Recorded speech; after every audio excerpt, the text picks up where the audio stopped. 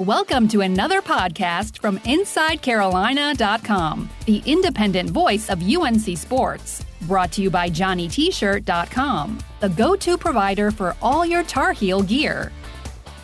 I'm your host, Tommy Ashley. You're listening to the Inside Carolina podcast, sponsored by JohnnyT-shirt.com, the place to be on Franklin Street for your Carolina gear, JohnnyT-shirt.com. Joined by Rob Harrington. It's been a while. Got Sherelle McMillan. Hadn't been too long. And Greg Barnes. It's been about a week. So we have sort of the Inside Carolina Basketball Insider All-Star team. And Rob, since it's been a while since I've talked to you, I want to ask you what you've thought of this season. I know you've been quite busy, but I know you've been paying attention quite closely. That's right. I think, first of all, it's great to be back on. It has been a while. If I gave you my opinion in November, I'd say it's pretty similar to where things stand right now. If I gave you my opinion of the team in January, I could not possibly be more wrong. I made the mistake of thinking that their defensive execution at that point was pretty close to the level they were going to defend all year. And that, I think, more than anything else has changed. I mean, there's, of course, naturally been a lot of conversation about Kobe White and the season that Cam Johnson has had, and all of the individuals, the ongoing saga with Nasir Little and whether he would turn it around this year. But I think what has gotten lost somewhat is that the defense has rounded into top 15 shape. And that's for a Carolina team that's national title level defense. You know, they're not going to be the UVA with a top 3 defense, most likely, but they don't need to be. They haven't needed to be historically. And now they are playing at that level, and they've been playing exceptionally well defensively, I've thought, for the past 2 months. Greg, I'll come to you because the All-ACC teams were announced, and Rob talks about defense, and I don't really have a qualm with anything I saw on the All-ACC teams and all the awards. You know, maybe Roy Williams should have won the award for Coach of the Year. I could see Tony Bennett, certainly. But one thing that's just absurd, and I think we'd all agree, is that Kenny Williams didn't even appear to get a sniff on the defensive side of the ball, and that's just – you know, it is what it is. It's a postseason ACC award, but that's ridiculous, Greg. Yeah, I think this is part of the problem with kind of North Carolina providing the information they do, which, you know, North Carolina does a tremendous job with the way they share information. I think we all appreciate kind of the work they put into it. But then you start talking about, you know, defensive player of the game, which is where the coaching staff, basically, they break down the game and they grade every defensive play as a plus or a minus, basically. And to qualify for defensive player of the game, you have to have more pluses than minuses. And so what happens is, I think at the end of the year, Kenny Williams, you have to imagine he won it for Duke. We don't know that for a fact quite yet. But let's say he won it for Duke. Well, he's got 4 Defensive Player of the Game awards all season. Garrison Brooks has got 9. So if you're judging by kind of how the coaching staff grades, then you say, well, they have Garrison Brooks with more Defensive Player of the Game honors. Therefore, he's probably the better defender. And I think it's fair to say that Kenny early in the season was not as good defensively as maybe he was throughout the course of the year last year. And I think watching what transpired on Saturday night against Barrett, I mean, that was an all-time performance. I mean, just give the kid a tremendous amount of credit. But I think that's kind of how you get to the point where he's not a guy that kind of shows up as one of the top 5 defensive players in the league. And I think when you look at the Banks kid from Georgia Tech, he's got good stats. That's always important for voters. Because if you don't get to watch a lot of these teams, you're always saying, well, who really is the good defensive players? I mean, like Andrew Scora from Clemson. I had him on the defensive team. And if you look at what he has done statistically, it's incredible. I mean, I give Clemson a lot of credit too. They do a very good job with stats. And he's held pretty much everybody he's defended below their field goal percentage on the year. And they've got a lot of advanced metrics that they've used. And when you look at those stats, you're like, holy cow, that's really good. And that explains why Clemson's one of the better defensive teams in the league. And I've watched a lot of Clemson for whatever reason, and he's a very good defender. Elijah Thomas gets a lot of the credit for that team. Scorer is pretty good too. And so I think it's that situation where he's really not even in the mix either. And so when you have to rely so heavily just on the basic stats of steals and blocks per game and those kind of things, you miss what a lot of these guys do. And I think Kenny kind of falls in that category. I think if you were able to keep track of the charges that he takes throughout the course of the year, and I know Adrian Atkinson does a great job with all those things, and we're kind of spoiled with those stats that he provides, but that's not available for most people in the league. And I think those types of stats are important, and because the media doesn't see those types of stats, guys like Kenny kind of get left out. Yeah, Sherelle, that's I was thinking about it as Greg was talking. As always, Greg brings the heat with the knowledge and the why. But I think a lot of this, especially defensive teams, is hype. And like Greg said, I don't think Kenny Williams really gets the hype that he maybe deserves. I don't agree with Jay Billis a lot, but Jay Billis said they'd need an investigation if he wasn't on the all-defensive team, and he wasn't. So, of course, we're not going to do an investigation, but your thoughts on that? I mean, night in, night out, he guarded the best player on oftentimes the best teams in the country, and he had a lot of success doing it. Yeah, I think we are not biased as in we're rooting for a certain outcome, but biased because we see North Carolina a ton. I mean, we watched all 31 games, probably most of those games we probably watched 2 or 3 times just to go back and see what's going on and try and figure out this year's particular team. So I think there is that kind of thing going on where we see that Kenny's a great defender, but that's because we watched all 31 games, and it's very hard to do that if you're a media member. And now there are 15 teams in the ACC, and sometimes they're playing on the same night, sometimes they aren't. It's just very difficult. Like if you really wanted people to have informed votes, fully informed votes is what I should say, it will require a massive amount of time, and just there's not that amount of time in the day.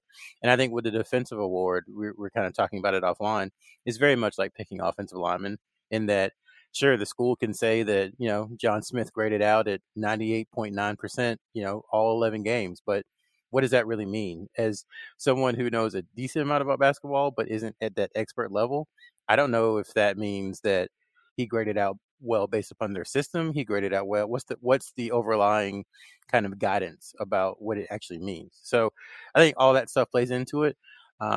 It's disappointing for Kenny because I think he really works hard at it, that you would have liked to see him honored for it. But, North Carolina, Roy Williams and his teammates know how valuable he is as a defender. So I think that's what ultimately matters the most. Before I go any deeper into this portion of the podcast, I do want to give a shout out to JohnnyT-shirt.com. They're our title sponsor. They sponsor this podcast. They look after Inside Carolina subscribers, and they are the place to go in Chapel Hill for Carolina gear. Of course, they're on Franklin Street. They've been there for over 35 years. Always a great place to visit, whether you're in town or go to school there, or you're in town for the games. They're locally owned and operated, alumni operated. Those guys love Inside Carolina. They love Carolina. They provide only Carolina gear, and quite frankly, you can get anything Carolina related you ever need at JohnnyT-shirt.com. So visit the store or visit them online, JohnnyT-shirt.com. Remember that Inside Carolina subscribers get 10% discount online and in store. So become an Inside Carolina subscriber if you're not already. And if you are, get the code from Ben and the gang at IC and get your 10% off. And look, one last thing about them, the customer service is great. And if you know about customer service these days, it's not so good at a lot of places. At Johnny T-Shirt, whether it's in store or online at JohnnyT-shirt.com, great customer service. So support them as you support the Inside Carolina podcast. So Rob, when I observe media members watching games, it is virtually impossible to watch everything. But I also wonder, do they actually pay attention to what they're watching and not, R.J. Barrett had 26 points or 27 points or whatever it was, and then not see that it took him 27 shots to take it to get there, and why was that? Well, it was because a guy like Kenny Williams was guarding him and forced him to take that many shots to get that many points. And I don't necessarily think a lot of the voting media across the country, not just the ACC, really digs that deep into these type things. You're absolutely right, Tommy. And I'm hard on them sometimes. I'm too hard because, in fairness, they have to think about stories later. They have to sort of develop a narrative about the game that may not lend itself to more astute analysis. However, I think we should expect that they are not necessarily going to be wrong. And I think sometimes they are just absolutely wrong, because you don't have to be an expert to see someone really going after it, playing off the ball. And that's what Kenny Williams does, unlike the guys who block a lot of shots or get a lot of steals. I mean, let's remember that in 1998, and it's not an anti-Duke comment, but Wojo won one of the National Defensive Players of the Year because he was visible. In fact, as a lot of fans will remember, it was the Ed Cota Wojo matchup that enabled Carolina largely to win 2 of those 3 games. I mean, he's the one who broke down Duke's entire defense. It was Wayne Turner in the tournament that year who busted up Duke's defense. That was his guy. But they just get it completely wrong. And I think from the standpoint of fans, I just wouldn't worry about it. I mean, it's one of those things where sometimes a defensive reputation can get overhyped, like a lot of the shot blockers. Or, for example, I mean, according to Roy Williams, Theo Pinson. And just taking it in stride and developing your own opinions. The other night I thought Kenny Williams actually was really visible playing defense off the ball because of the way that Duke runs its stuff. But otherwise, there are a lot of games where I've thought he's played very solidly off the ball, just not as well on the ball. And I think that's to Greg's point that maybe he was struggling with that somewhat earlier in the season. He's just taken on this massive load for himself, and he's gotten better as time has gone on. You mentioned Ed Cota and Wojo. I will never forget being in the locker room after one of those Duke-Carolina games, and Cota's arms looked like he had run through the briar patch. And I said, good gracious, man, what's the deal? He's like, Wojo, man, that's how he plays defense. I mean, he was literally like a cat had shredded him during that ball game. So great memories there. That was a fun time to cover Duke-Carolina, because Cota and Carwell and all those guys, they were a trip in the locker room. Greg, your thoughts digging deeper into the defensive side of the argument. Again, still miffed that Kenny Williams didn't get any recognition for his defense. Well, I think the fact that Kenny has been kind of the heart and soul of this team. When you look at, like Rob said, this is a top 15 defense. I think it speaks to how this defensive unit has kind of been undervalued. And I wrote a column after the game Saturday night, kind of speaking about how the whole team has been kind of undervalued, but defensively especially. And I don't think Rob is alone in saying that, really after that Louisville game in January, that there were some issues with this team. And my take at that time was that there were some issues that, while you can correct the turnovers, and we knew the team was going to shoot better than what they did against Louisville, but I didn't think this team could play elite defense like they've been doing. I mean, last 7 games, UNC's held their opponents to 37.1% shooting. That's incredible. If you look at the national championship teams under Roy Williams, all 3 of them, 05, 09, and 17, all held their NCAA opponents to below 40% shooting. That's what it takes. We can talk offense all you want, but you have to play good defense. And the fact that this team, without a dominant rim protector and with a true freshman point guard, has been as effective as it has been. I mean, I don't think any of us are going to sit here and say, well, Luke May is a great defender, right? Or Cameron Johnson is like one of the best defenders we can remember. I don't think any of us would say that. And correct me if I'm wrong. But what this team has been able to do is they've been very effective in forcing turnovers, getting out transition, which counts. But more than anything, considering that this team uses a small lineup a lot of the time, this team is better rebounding the defensive boards than it is rebounding the offensive glass. That's incredible for this team to do that. And so when you're talking about forcing turnovers and you're really doing a good job of finishing defense, which means limiting the opponent to just one shot, you can be really good defensively. And you don't have to be some great lockdown team in the half court if you can do those things. And that's what this team has done. So I think you have to give them a tremendous amount of credit for the way that they've changed things the last 2 months. It starts with Kenny, but as I mentioned earlier, Garrison Brooks has had a heck of a year, really flown under the radar. And then Luke and Cameron and Kobe, they've done a really good job working within the team concept. And we know this team can score, right? We know they can push tempo. And this is the fastest team that Roy Williams has had at North Carolina. That says a lot. But when you can score and push tempo and you can play a little bit of defense, watch out. And that's kind of what we've seen. And so while this team is, structurally, it's not that different from last year's team, this team right now is a lot better than last year's team because of that defensive component. Sherelle, you and I talked a lot about slippage in defense, and watching Carolina against Louisville, watching them against Michigan especially, slippage was a great deal of slippage was going on for North Carolina defense. So what clicked? I mean, it's the same group of guys, the same coaching staff. What changed? I think it's just consistency and buy-in. If you listen to the interviews with players after games, or you listen to Roy Williams' press conference, it seemed like, they were there. They could do it for 5 or 10 or 15 minutes, but they would have lapses. And, the freshmen wouldn't know exactly what to do, or they didn't understand the level at which you have to play, every night when you're going up against a schedule like UNC out of, in the non-conference and in the ACC. And, to a T, they all talk about the Louisville game as just a wake-up call. And, I hesitate to say it's about energy and focus and playing hard, because that, that kind of, it's a little disingenuous, I think, when people say that, because I don't think the guys are out there not playing hard on purpose. I just think, they had to work together. And when you play defense like North Carolina, it's very much a team concept, as Greg said. So you have to learn exactly where you need to be and what you need to do here. There's a ton of permutations on each little thing.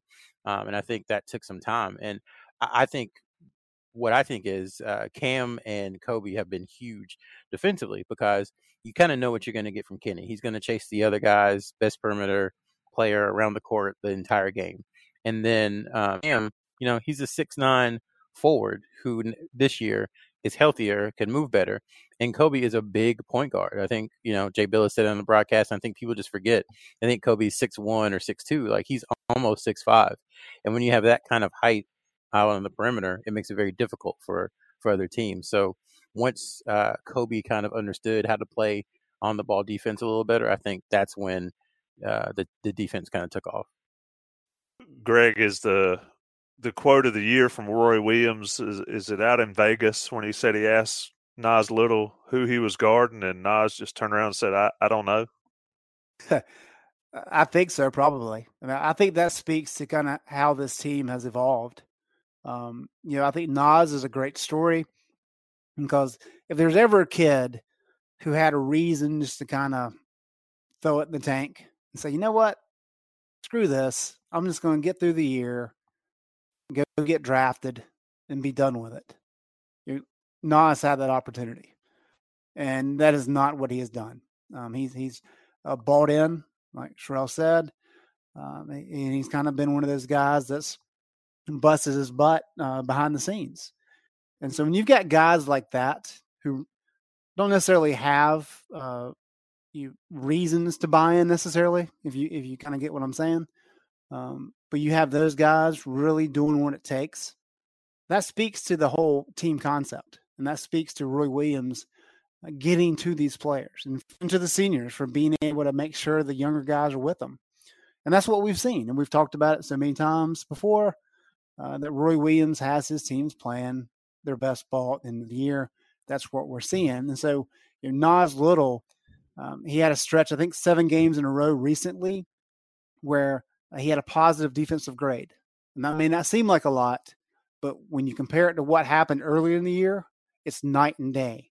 And so if a guy like that can see that amount of improvement, that speaks to what all these other guys are doing too, and that's how you get to be a top 15 defense.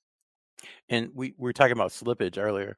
I think the other thing is that to the untrained eye, when you go from your starters to your core bench guys, let's call it Leaky for the amount of time he was there, and then Brandon Robinson, Nasir, and Seventh Woods, when you go to those guys, there's not a drop-off. They might even be a little bit better defensively when those guys come in.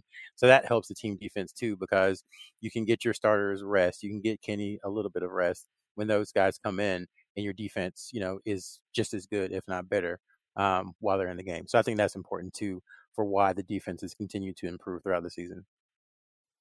Rob, I want to get you back in this, and I'm going to stay on the defensive side because Sherelle brought it up there at the end is, and we're talking more about defense than I've heard any broadcast talk about defense all year in this podcast, but it's important. I mean, and it's why Roy Williams teams usually round into form. But Rob, your thoughts on Nasir and how he's come along all around, but also on the defensive end. And then, like Sherelle mentioned, B-Rob and Seventh, their offense sort of slid as the season progressed, but they did not hurt Carolina. In fact, they were positives on the defensive end when they were out there.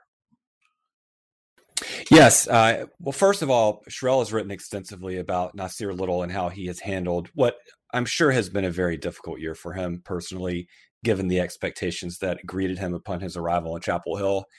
I would say this. I interviewed him last spring at the McDonald's All-American practices, and I asked him directly, I said, if you don't start, will you be very disappointed? And he was like, no, I wouldn't be disappointed at all. And my natural reaction to that answer was like, okay, you're going to give me a fake answer, but it's a sound answer. He actually kind of convinced me that he meant it. And that's unusual because I enter a question like that with a lot of skepticism, but you still need to ask it. And he handled it beautifully then. I forecast the way he's handled it throughout the year.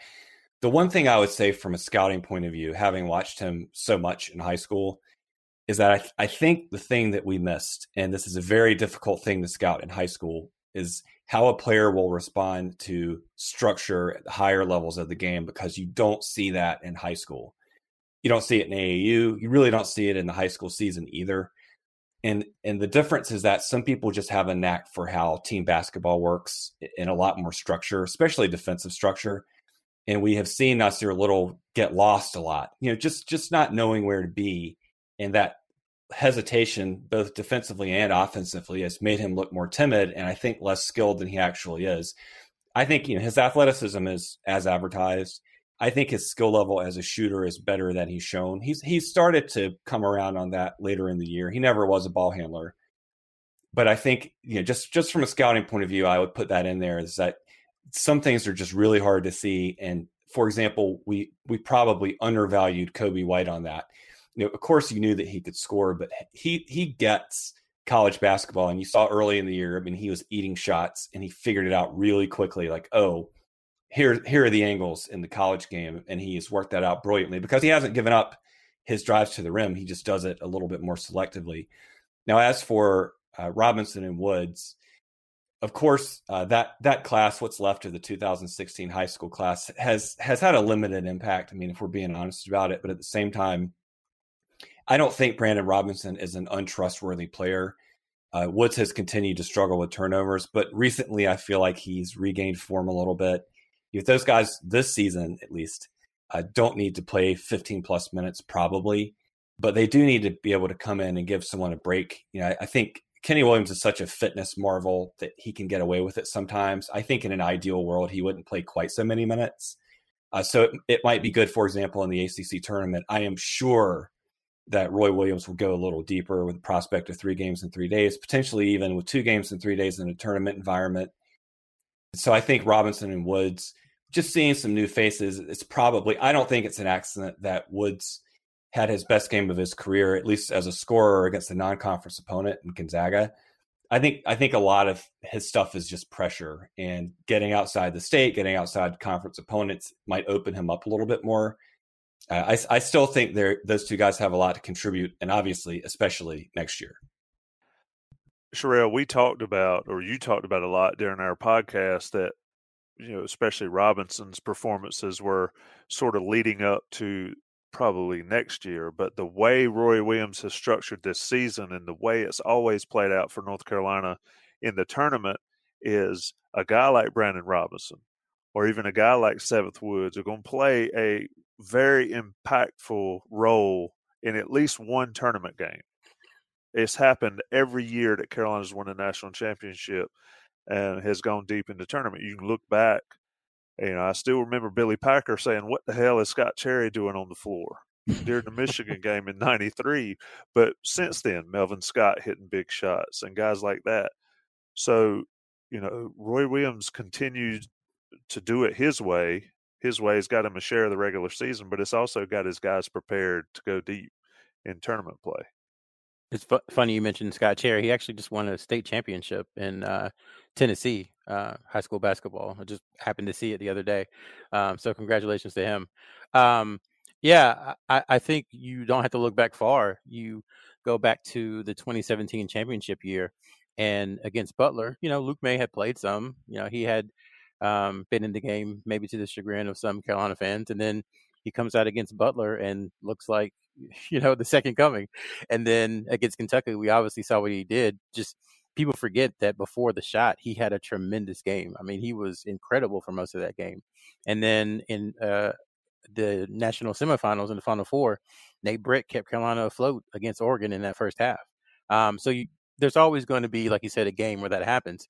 And I wouldn't be surprised if Brandon Robinson, maybe there's a half where Cam Johnson is in foul trouble or some shots just aren't falling, and Brandon Robinson makes a hustle play or hits a three, or there's something that helps North Carolina either stay in the game or put the game away.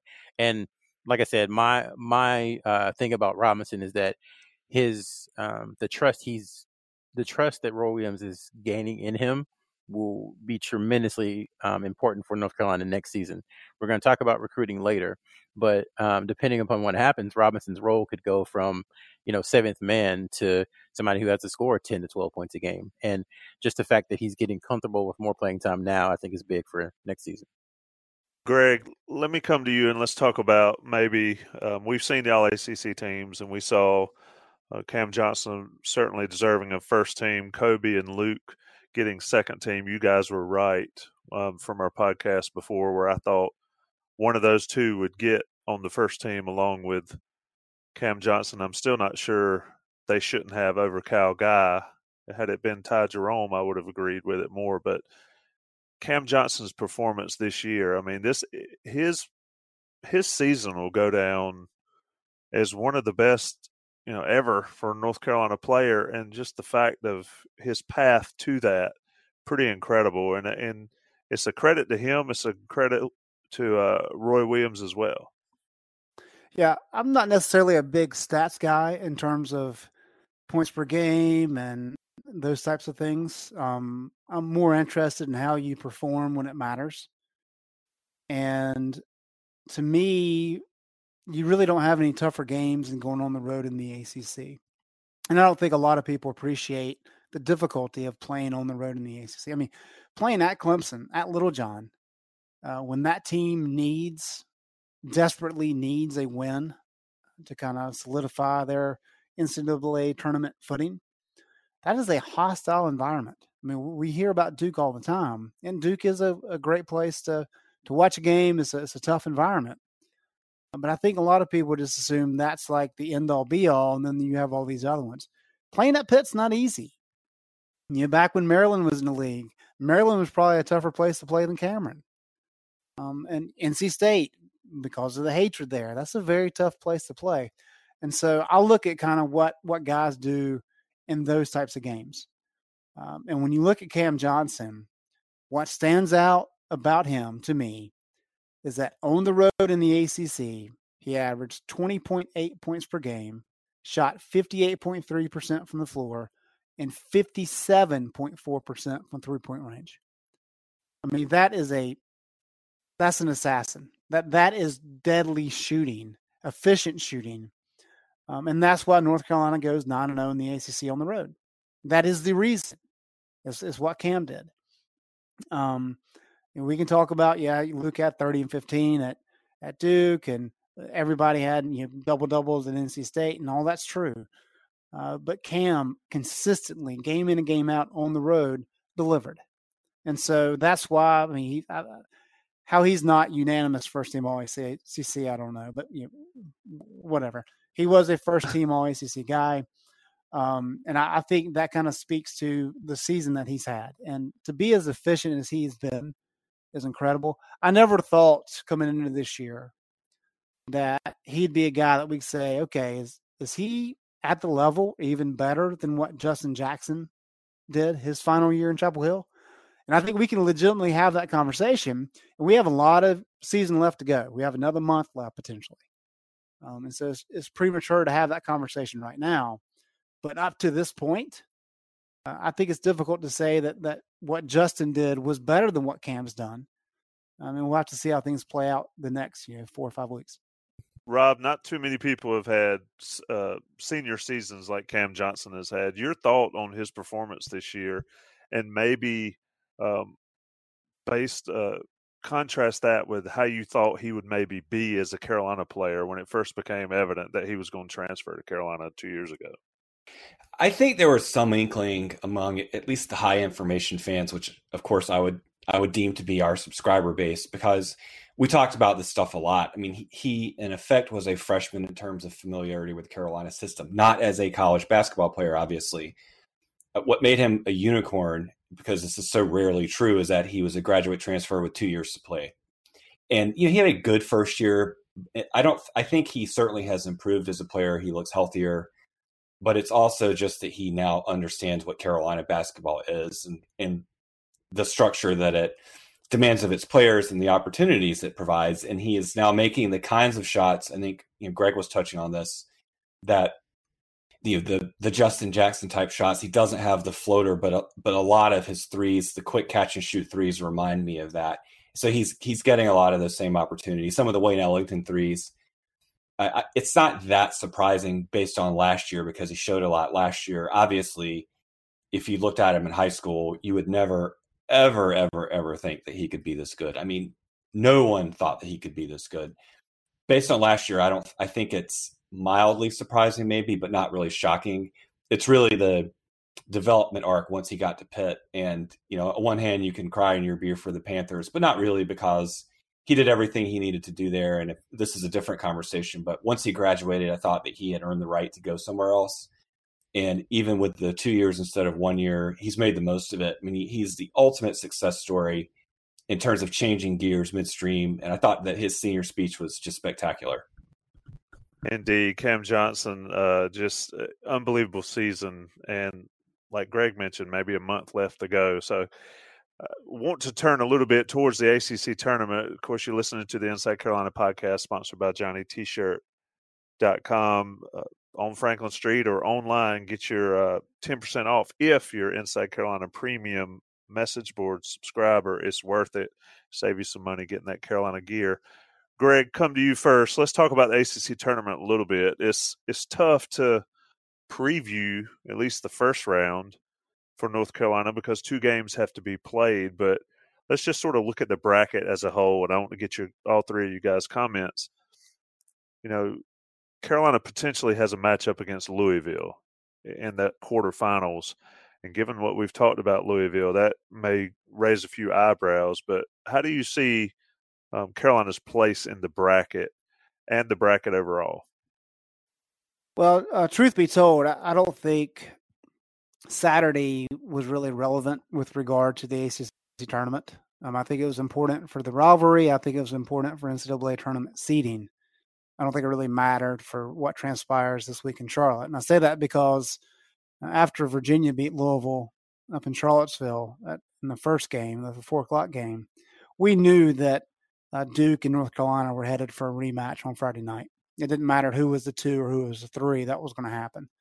And so Louisville, I think they peaked early, and they've really shown really an ability to kind of fall apart late in games consistently. Everybody kind of points to the Duke game, of course, but even Saturday night, they built a 7-point lead, and Virginia 2 possessions later, I've cut it back to 2 points, and at that point in time, the momentum had shifted. So I don't know that Thursday is going to be much of a concern for the Tar Heels. I think the concern is Friday night, especially if Zion's able to play. That's going to be a tough game. It's always tough to beat Duke 3 games in a row. And then when you add in the fact that the Zion's going to have a lot to play for, as Duke's trying to pencil themselves in for a number 1 seed in the NCAA tournament as well. I think that's kind of what everybody is expecting, and I think it's fair to expect that. And then, of course, Virginia is in the driver's seat. I mean, the fact that you can get to the championship game without having to play Carolina or Duke, and that's maybe a conversation we can have. But I think, I think you can make a very good case that the 3 of the top 4 teams in the country are in the ACC. I do think very highly of Gonzaga. You can make the case for sure that Carolina, Duke, and Virginia are right there. And so I think that's kind of where we're at, is that, that Duke Carolina game, everybody has circled for Friday night. And then at that point in time is, after you get through that game, does the winner have enough left in the tank to try to handle Virginia on Saturday night? Sherelle, your thoughts on it? It reminds me of the 95 ACC tournament. Maybe Rob's more suited than the youngster Sherelle to talk about that one. I mean, that tournament was ridiculous with Joe Smith and Rasheed and Stackhouse and Wake Forest. Don't sleep on me now. Yeah, don't sleep on me now. Everybody was worried when Rasheed turned his ankle and he started screaming. And that was like, oh no. Well, that was the second I said, "Yep, he gone." when that happened against Wake Forest, but yeah. Your thoughts, is there any way, and we can do the reverse mojo jinx or whatever, but is there any way, couple things, any way Virginia's not in the final? And of course, there's always a way, but Virginia's going to be in the final. And is there any way Carolina and Duke don't play Friday night again? Well, I mean, this Louisville team beat Carolina very badly 2 months ago. And, you can say it's a very different team, and both teams have gone in different directions, but for one night, they had something bottled up where they were just much better than Carolina. And who knows if they can tap into that again, because the 2 games between Carolina and Louisville have been very strange in that Louisville came to Chapel Hill and dominated UNC, and then UNC went to Louisville and dominated Louisville. So I think the truth about the 2 teams and how they match up is probably somewhere in the middle. And once you get, under 10 points, I feel like anything can happen. I don't think the line for that will be, that high. So, I mean, I don't expect it, but North Carolina could certainly lose to Louisville on Thursday. And then against Duke, that's kind of I think for a lot of people, Carolina fans, maybe Duke fans, that is their ACC championship, that if they win that game, they'll say, you know what, fine, Virginia, here, have this, but, we have rights because we won this particular game. I think that's what both fan bases will think if that game, comes to fruition. And we saw it last year.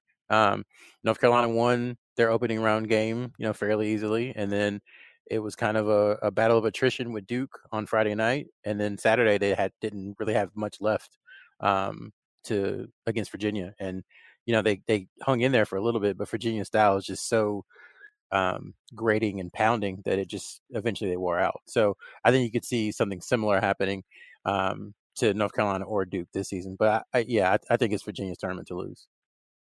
Rob, your take on the ACC tournament? It's been this way for a few years now, but just looking at the bracket, it's not the ACC championship or the ACC tournament I remember.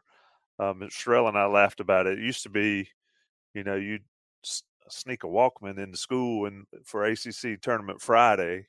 Now you take off work for ACC tournament Tuesday if you're a Wake Forest fan. It's just not the same. But your thoughts on the bracket and how you think it shakes out? Well, I was just having this conversation with someone yesterday. I like the way the Big East used to do it, where if you didn't finish above a certain line, then you don't qualify. I don't see the Tuesday games providing any value whatsoever. Some people may just be looking for an excuse to go watch their team play, but those teams don't have anything to cheer for, really. They're not going to do anything. And it's horrible basketball. I mean, ACC Tuesday is just brutal to watch because those teams, by and large, They're defective in fundamental ways, and they're hopeless.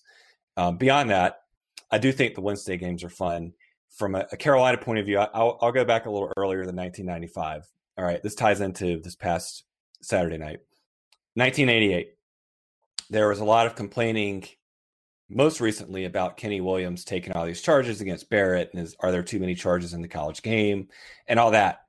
But I would remind everyone who's forgotten that it was a non-charge call that I think it was Jeff Lebo took on Billy King. That was an obvious charge call, and that non-call helped facilitate a Duke 3-0 sweep. And I believe that was the second of the three games also. In the third game, Duke won by a very close game by a couple of points, with freshman King Rice missing a layup toward the end of that game. So the question is, does this set up for Carolina and Duke to play, albeit the semifinals, and for Carolina to win with Trey Jones missing a layup late in the game? I'm just going to put that out there as one possibility. I do agree with Sherelle that UVA, and when it is comfortable, is really tough to bet against, because the more they know you, the more they benefit relative to you benefiting from knowing about them. I think they just have a way of negating and being negative. Where they have a problem is the following week and possibly week after it. And I'm not someone who thinks, they'll never make the Final Four, but it's when they get in those situations, they don't know an opponent. The tournament brings more volatility. They can get a little wobbly, but they are very much at home in the ACC. I thought the 2016 final with Bryce Johnson and those guys going at it, freshman Kenny Williams playing some great defense in a key spot in that game against Malcolm Brogdon, was just a heavyweight slugfest. We all, as a staff, talked about that at the time. I think it'll be fun regardless. I think, obviously the Heels do not have a 1 seed locked up. I do think it could come down to who has a better weekend, Duke or UNC. Oddly, if Carolina and Duke both lose on Thursday, then maybe Carolina gets it. But if Carolina were to win one game, or Duke were to win one game rather, Carolina would then have to win two games, because then they would have to go through Duke to get the number 1 seed. I think that's what's on the line. I think UVA game would just be icing on the cake. That's probably not going to be an issue that they would encounter until they would get to the Final Four. And at that point, you can't complain about anyone you would play. I think it'll be fine. I think the Heels are playing with house money. Even if they were to lose on Thursday, not the end of the world. I just want to say that in the first decade that I covered UNC, North Carolina and Duke played once in the ACC tournament back in 2011, and that was pretty much a blowout on Duke's part. But yet, here we are. They've played 2 years in a row in the ACC tournament, and we're looking dead in the face of another opportunity. And I think you have to give Virginia a lot of credit, Tony Bennett, with what they've done really since 2014. I think since 14, they've gone 16-2 3 times in the ACC, which is incredible. But if we're talking about Duke UNC 3 times in a row in the ACC tournament, you know what's next. We're going to get a 4th UNC Duke game soon. We've crossed the hurdle with the ACC tournament. We're going to see Carolina Duke in the NCAA tournament. Is it going to be this year? I don't know. But I'm telling you, we're on the right track. And hopefully maybe in the Final Four in the next 5 years, we'll see that come to fruition. Did you say hopefully? Hopefully, yes. I vote that we delete and veto everything Greg just said. Not to get into sports talk radio too much, but I don't know that either fan base wants that, or 2 could handle that, because it is the ultimate, trump card. Like it's you can't get any bigger than saying, "Oh, we beat you in the Final Four," or "Oh, we beat you in the national championship game." I can imagine a few years ago, Auburn and Alabama, playing for a chance to go to the national championship game. That it's just so much different in basketball. I feel like the world would just stop.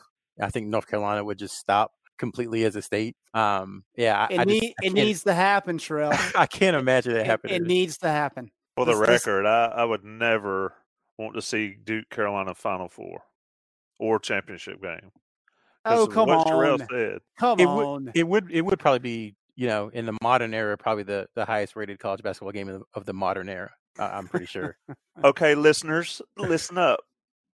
Share your votes on Inside Carolina message boards. Do you agree with Rob, Sherrell, and myself, or do you agree with Greg Barnes? Greg Barnes believes Carolina Duke Final Four needs to happen.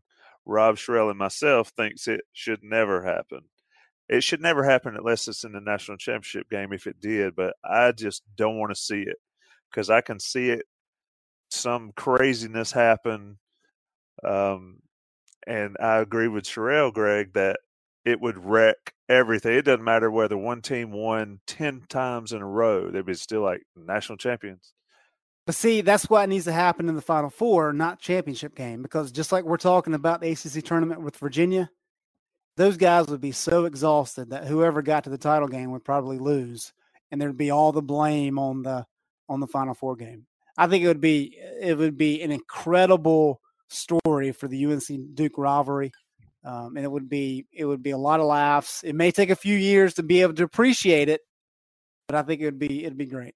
It'd be awesome. Hey, if a couple of guys in '91 were hitting the shots a little bit better, it would have happened.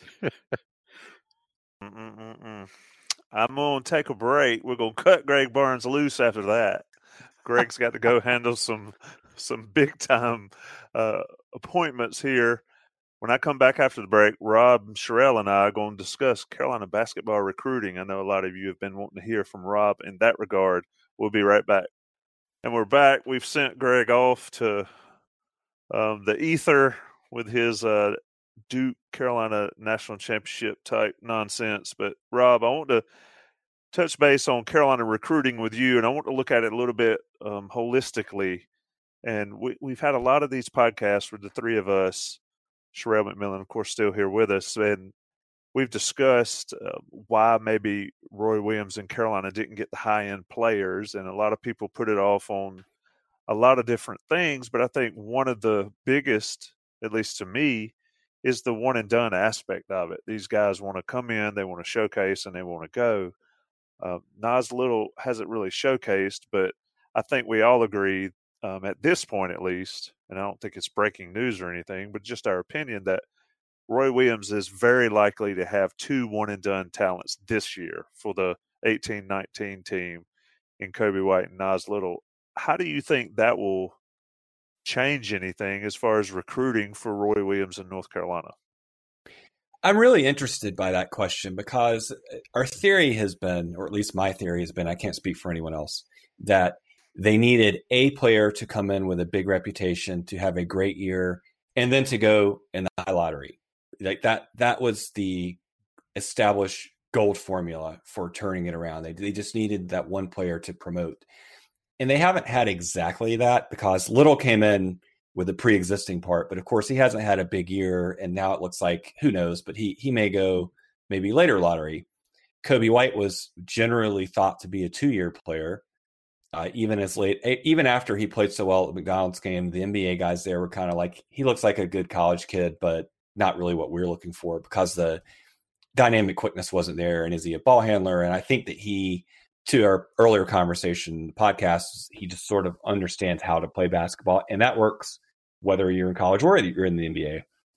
If he were to play his way into the late lottery, and obviously he's had a huge year, and that game was so highly visible the other night against Duke, he got tons and tons of attention. His Twitter mentions are through the roof, if you buy that as a metric. I think it would be curious to me because I'm not sure they still have that one person. You're going against, say, hypothetically, Duke and Kentucky. And it's like, we have this litany of not just lottery picks, but like number 1, number 2, number 3. And then Carolina can turn around and counter that and say, yeah, well, we're not holding anyone back. I mean, we gave Kobe White all the freedom in the world. Look how many turnovers he had early in the year, and we never threatened his minutes in any way. And look how much better he got, and look how much his stock appreciated from where it started. It's just a little bit more of a nuanced sales pitch. I don't know how effective it would be, or if I'm not framing this question correctly, maybe I'm looking at it too generally, and it would be effective for a guard, cough, cough, Cole Anthony, whereas a big guy still may be, the jury may be out in the mind of a big guy or a wing. So I'll be curious what Sherrell thinks about this. Sherrell, you're up. Share your knowledge. I think Kobe's, if there's been any question about Roy Williams willing to give the keys to a guard, Kobe White's answered every single one of them. I mean, that cannot possibly be a question in anybody's mind anymore for North Carolina.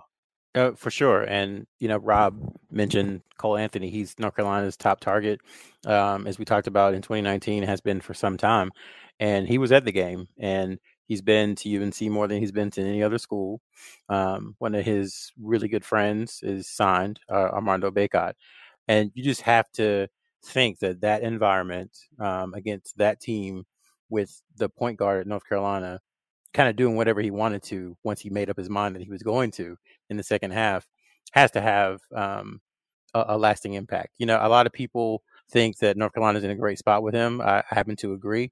And you just wonder if Saturday night is the kind of thing that pushes him over the top, to eventually end up at UNC. But, he is, a top 5 player in his class. He is definitely, barring injury, going to be a one and done player. So, just seeing Kobe do what he did, Nasir with his pedigree, North Carolina could very easily have, 3 one and done players over 2 classes if they were to sign Anthony.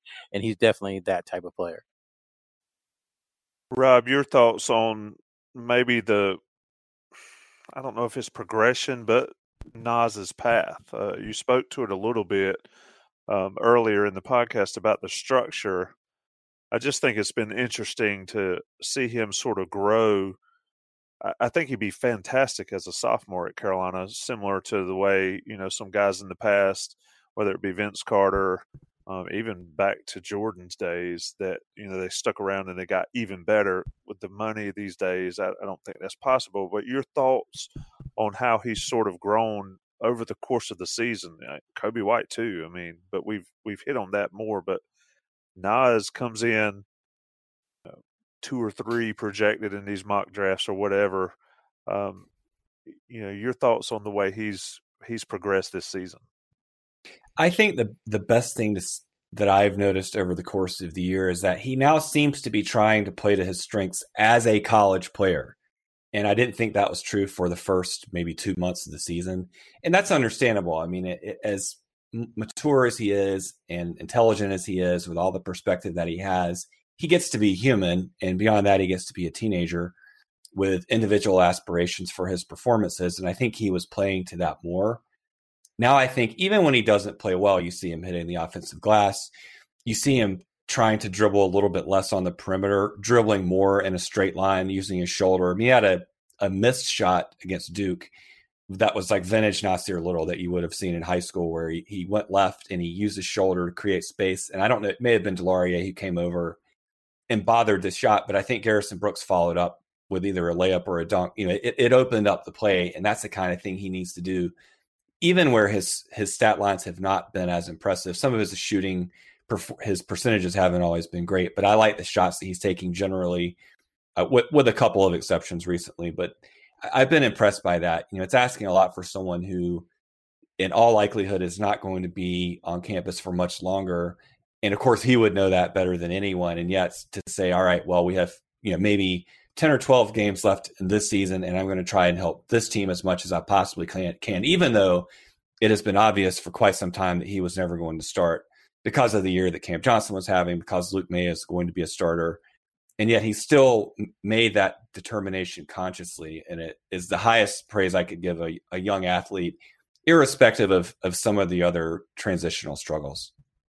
Sherelle, to that point, and this is sort of, I guess, maybe a hypothetical, but you've talked to a lot of these guys and you've kept up with them from, early high school on through into the pro days. I mean, how will that help Little down the road?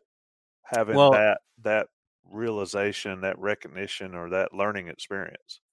Everything, we, not to get deep, but we are the summation of everything that we encounter, all the people, all the things we do. I think for Nasir, basketball wise, it's going to be the same thing. He'll take some of the things that he's learned from Roy Williams.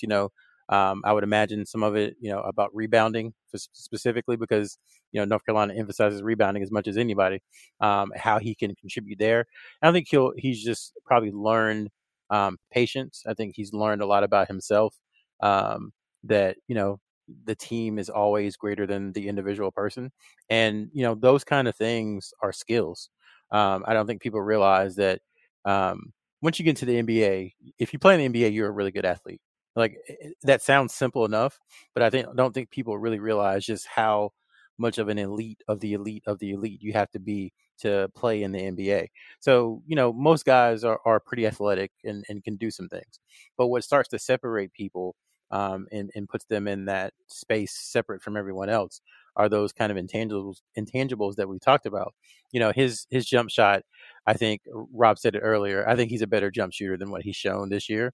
I think some of the hesitation has been just learning the system and trying to figure out not to take a good shot or a shot that you can make, but how to get the team a great shot.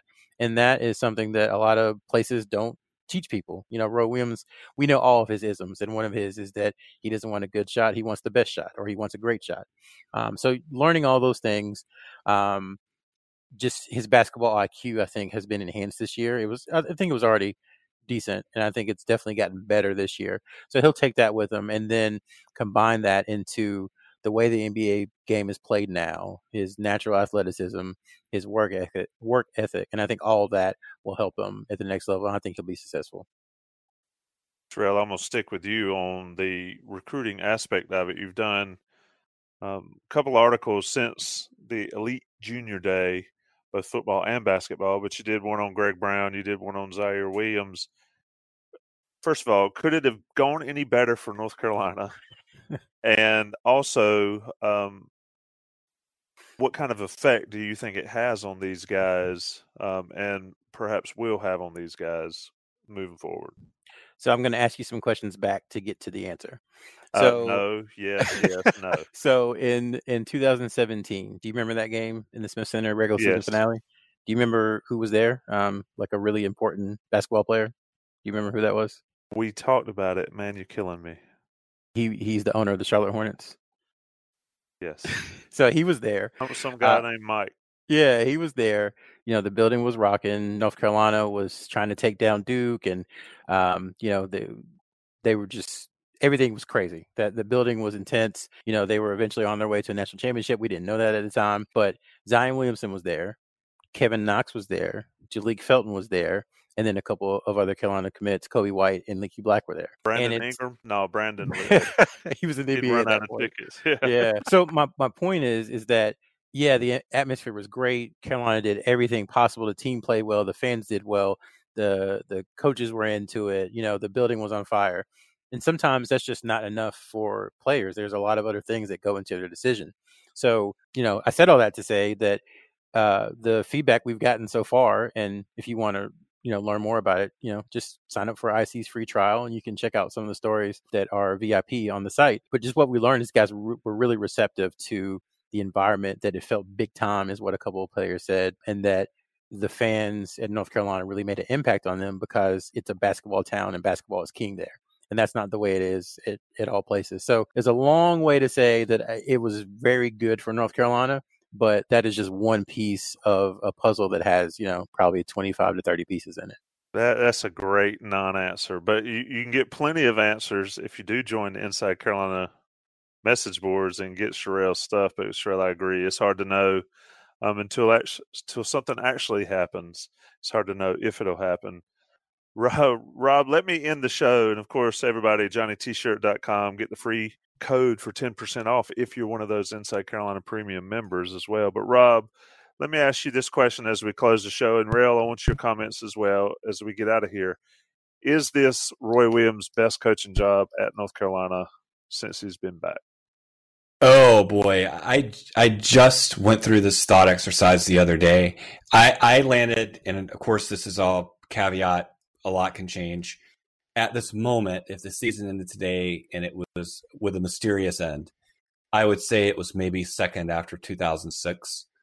I think the 2006 season is maybe slightly romanticized, and yet I think that you certainly can't argue with that team being a 3 seed. Over the course of the year, they might have improved the most. But they also had a superstar talent, even though he was a freshman, of course, in Tyler Hansbrough. And this team doesn't quite have a player, quite like that. But I think you could argue it's his best coaching job. I mean, they also have improved a great deal. I think what I still see is good college talent and exceptional leadership quality on the court and on the sidelines. And more to the point, I think you're seeing what impresses me about these past 5 years, especially really starting in 2013, is that someone who, his pedigree is in the Dean Smith philosophy of inside out. And you've seen, due to personnel limitations and sort of imbalances, that Roy Williams has been forced to at least somewhat abandon the way that he would like to play. I mean, it started out early this year. They were looking inside to Garrison Brooks more, and they kind of gave up on that early. Even though he's had a very good year, they just sort of accepted, okay, we're going to be a perimeter-oriented team again. And yet, despite all that, they are still a phenomenal rebounding team. And I think that one stat to me as a team stat is the most impressive thing they've done, is that even though you're not able to play exactly the way you'd like to play offensively, they still are able to get to the heart of Roy Williams basketball somehow, some way. And I think that is just a hallmark of everything they've accomplished, that they give something, but then they solidify themselves in the things that they care about most. And if you look at the Duke game, just as one example of this, look at the rebounding from the first half to second half, and there's your story. Sherelle, I'll give you the keys to wrap it up. I'm going to go off the wall and cheat a little bit. I'm going to say that it's not his best coaching job. It is certainly top 3 or 4, I would say. And that's not saying he didn't do a great job. I am just partial to his first season at UNC.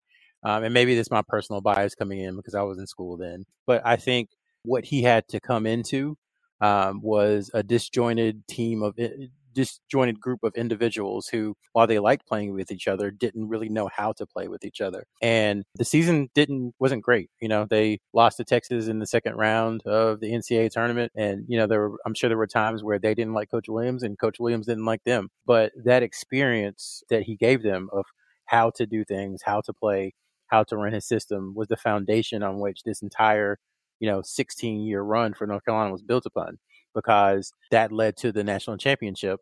And then that started back to where Carolina basketball, it brought Carolina basketball back to where it's always been. And they've been building on that ever since. So I kind of cheated a little bit and got a little deep, but I do think his first season, 2003, 2004, is his best coaching job.